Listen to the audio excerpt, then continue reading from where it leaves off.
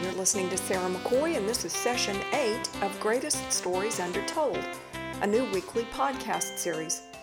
I've been a Bible teacher at Owasso First Assembly in Owasso, Oklahoma for over 40 years, and I love the way God's Word shows itself practical to today, time after time. This 8th installment is entitled, Paul's Nephew Foils a Murder Plot. All scripture is taken from the New International Version. First, though, I'd like to remind you of the story of Helen Keller.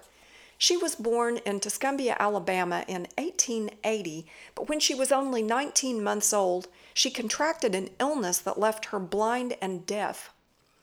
After the family was advised by none other than Alexander Graham Bell to contact the Perkins Institute for the Blind in Boston, a young teacher by the name of Anne, who was visually impaired herself, was sent to Alabama to become Helen's instructor. Anne arrived on March the 5th of 1887, and she started spelling words into Helen's hand. But Helen didn't understand what she was doing. About a month later, the breakthrough came. Helen, when she was only 22 years old, wrote a biography of her young life. It was called The Story of My Life. And this is a paragraph from chapter 4 that explains the breakthrough. We walked down the path to the well house, attracted by the fragrance of the honeysuckle with which it was covered. Someone was drawing water, and my teacher placed my hand under the spout. As the cool stream gushed over one hand, she spelled into the other the word water, first slowly, then rapidly. I stood still, my whole attention fixed upon the motions of her fingers. Suddenly, I felt a misty consciousness, as of something forgotten, a thrill of returning thought, and somehow the mystery of language was revealed to me. I knew then that water meant the wonderful cool something that was flowing over my hand. That living word awakened my soul, gave it light, hope, joy, set it free. There were barriers still, it was true, but barriers that could in time be swept away. It's interesting that Helen understood the power of language even for someone who was blind and deaf, and she called representations of reality, language, living words. This lesson is about the importance of words. Proverbs 25:11 says, like apples of gold in settings of silver is a word spoken in right circumstances. So come with me now to about 58 AD. The Apostle Paul is still 8 years away from his death or so. He has been a Christian for 22 years, and he's been on 3 great missionary trips. The last missionary trip ended in Jerusalem, but when he got there, some Jews that opposed him had him arrested. He was then allowed to preach a stirring sermon to the community that gathered there in Jerusalem. He got in a lot of trouble and ended up having to be taken into protective custody by the Roman government. So now we are in Acts 23, beginning with verse 12. The next morning, the Jews formed a conspiracy and bound themselves with an oath not to eat or drink until they had killed Paul. More than 40 men were involved in this plot. They went to the chief priests and elders and said, "We have taken a solemn oath not to eat anything until we have killed Paul. Now then, you and the Sanhedrin petition the commander to bring him before you on the pretext of wanting more accurate information about his case. We are ready to kill him before he gets here." But when the son of Paul's sister heard of this plot, he went into the barracks and told Paul. Then Paul called one of the centurions and said, "Take this young man to the commander. He has something to tell him." So he took him to the commander. The centurion said, "Paul the prisoner sent for me and asked me to bring this young man to you because he has something to tell you." The commander took the young man by the hand, drew him aside, and asked, "What is it you want to tell me?" He said, and remember, we're talking about the power of words, The Jews have agreed to ask you to bring Paul before the Sanhedrin tomorrow on the pretext of wanting more accurate information about him. Don't give in to them, because more than 40 of them are waiting in ambush for him. They have taken an oath not to eat or drink until they have killed him. They are ready now, waiting for your consent to their request." The commander dismissed the young man and cautioned him, "Don't tell anyone that you have reported this to me." Then he called 2 of his centurions and ordered them, "Get ready a detachment of 200 soldiers, 70 horsemen, and 200 spearmen to go to Caesarea at 9 tonight. Provide mounts for Paul so that he may be taken safely to Governor Felix." He wrote a letter as follows: "Claudius Lysias, to His Excellency Governor Felix, greetings. This man was seized by the Jews, and they were about to kill him, but I came with my troops and rescued him, for I had learned that he is a Roman citizen. I wanted to know why they were accusing him, so I brought him to their Sanhedrin. I found that the accusation had to do with questions about their law, but there was no charge against him that deserved death or imprisonment. When I was informed of a plot to be carried out against the man, I sent him to you at once. I also ordered his accusers to present to you their case against him." So the soldiers, carrying out their orders, took Paul with them during the night and brought him as far as Antipatris. The next day they let the cavalry go on with him while they returned to the barracks. When the cavalry arrived in Caesarea, they delivered the letter to the governor and handed Paul over to him. The governor read the letter and asked what province he was from. Learning that he was from Cilicia, he said, "I will hear your case when your accusers get here." Then he ordered that Paul be kept under guard in Herod's palace. That's it. That's the whole story. And very simply, Paul's nephew heard that some Jews had taken an oath that they weren't going to eat or drink until they had killed him, and he exposed that plot to a leader. The leader then, acting on the words of a young man, was able to provide a detachment of 470 soldiers and to move Paul to a safe place and write a letter to authorities to make sure that he stayed safe. One kid's words, a couple of paragraphs at most, were enough to save Paul's life. That's what God decided to use. He didn't send an angel like he did the time that Peter was in prison, chained to guards. He didn't send a great army of people. He simply used the words of a young man. Proverbs 18:21 says, "Death and life are in the power of the tongue, and those who love it will eat its fruit." There are 7 things specifically that you can do today to be used by God to speak life, and perhaps marvelous changes will result because you are willing to say the right thing at the right time. The first of those is speak life and right a wrong. That's what Paul's nephew did in this story in Acts 23. It reminds me of the time that Esther was told by the cousin who adopted her and raised her, Mordecai, "Don't think that because you're in the king's house, you alone of all the Jews will escape. For if you remain silent at this time, relief and deliverance for the Jews will arise from another place, but you and your father's family will perish. And who knows but that you have come to royal position for such a time as this?" Her cousin Mordecai said this to her because a wicked man named Haman had devised a plot to destroy the entire Jewish nation that was living in Persia at the time. But because Esther had the courage to speak up, it never happened, and he was brought to justice. So we can speak life and right a wrong. Number 2, we can speak life and intercede. The Lord said to Ezekiel in Ezekiel 22:30, "I looked for a man among them who would build up the wall and stand before me in the gap on behalf of the land, so I would not have to destroy it, but I found none."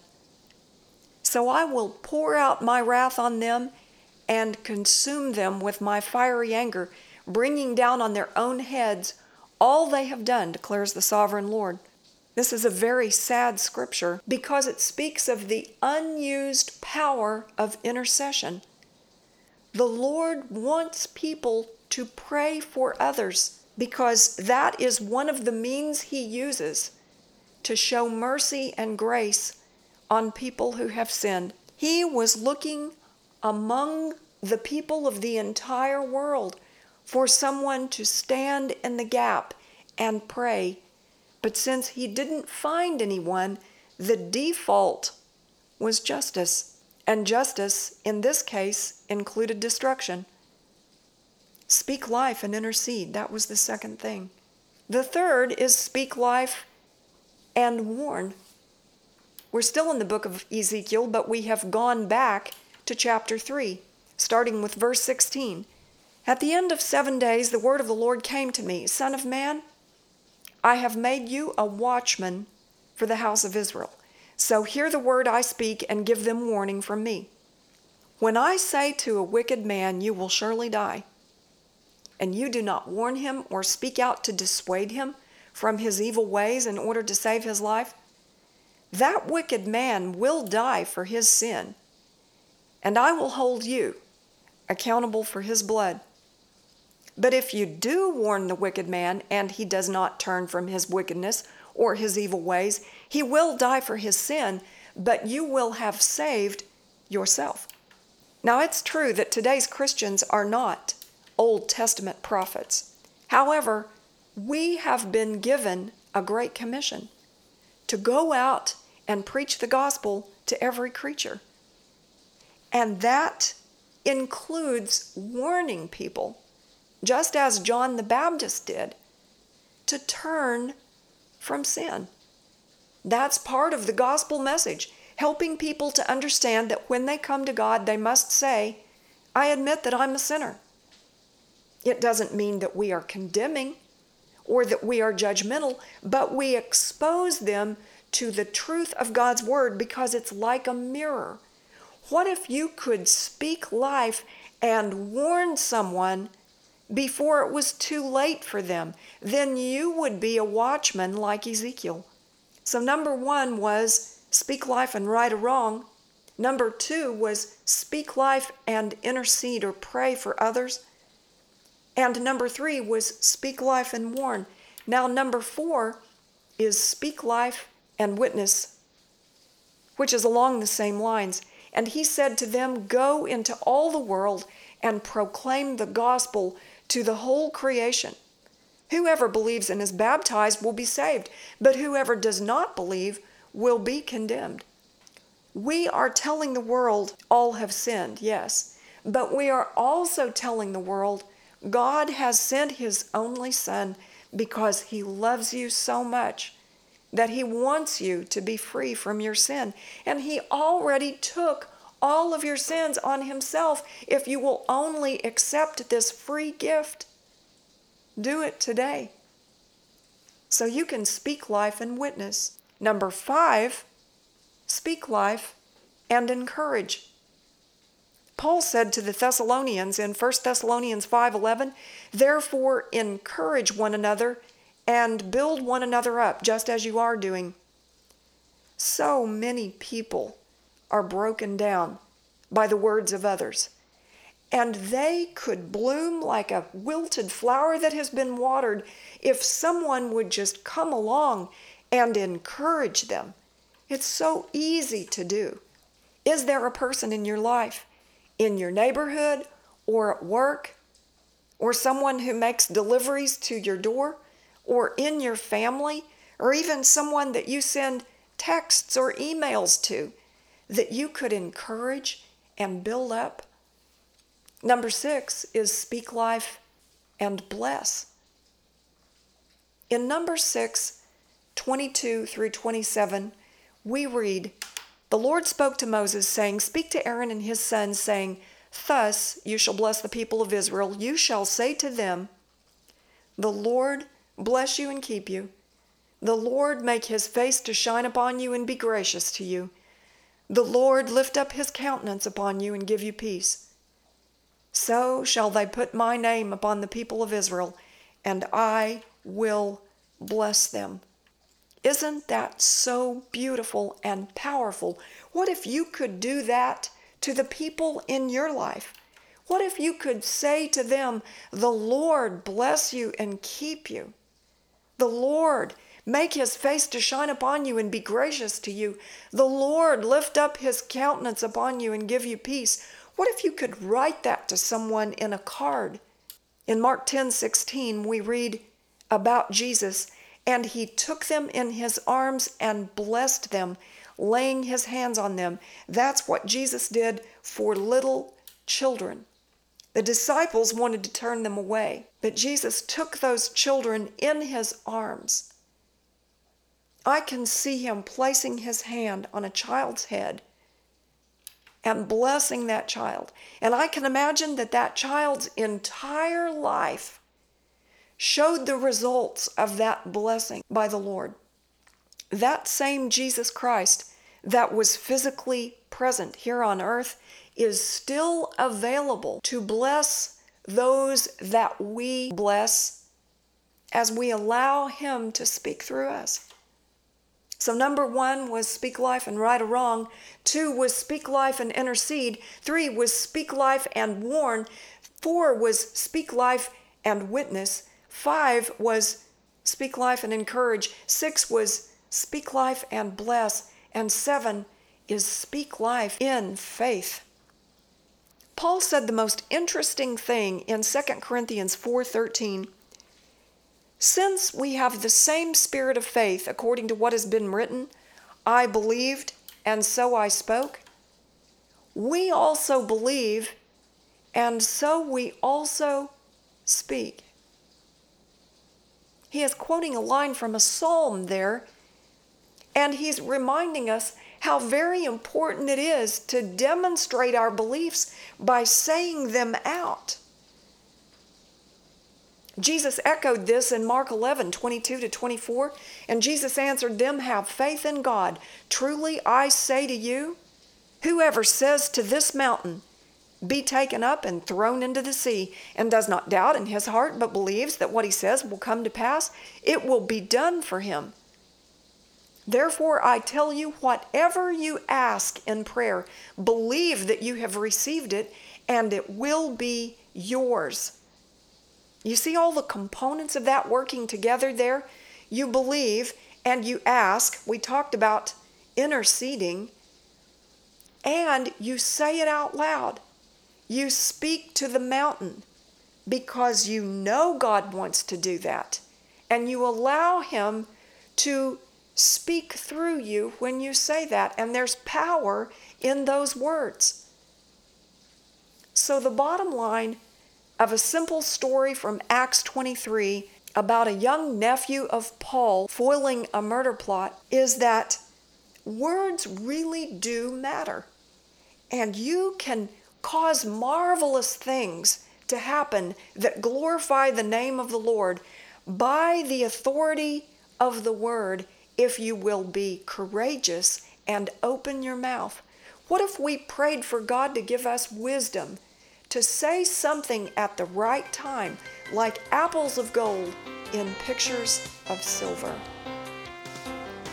Go and speak life. If this message has been a blessing to you, please pass it along.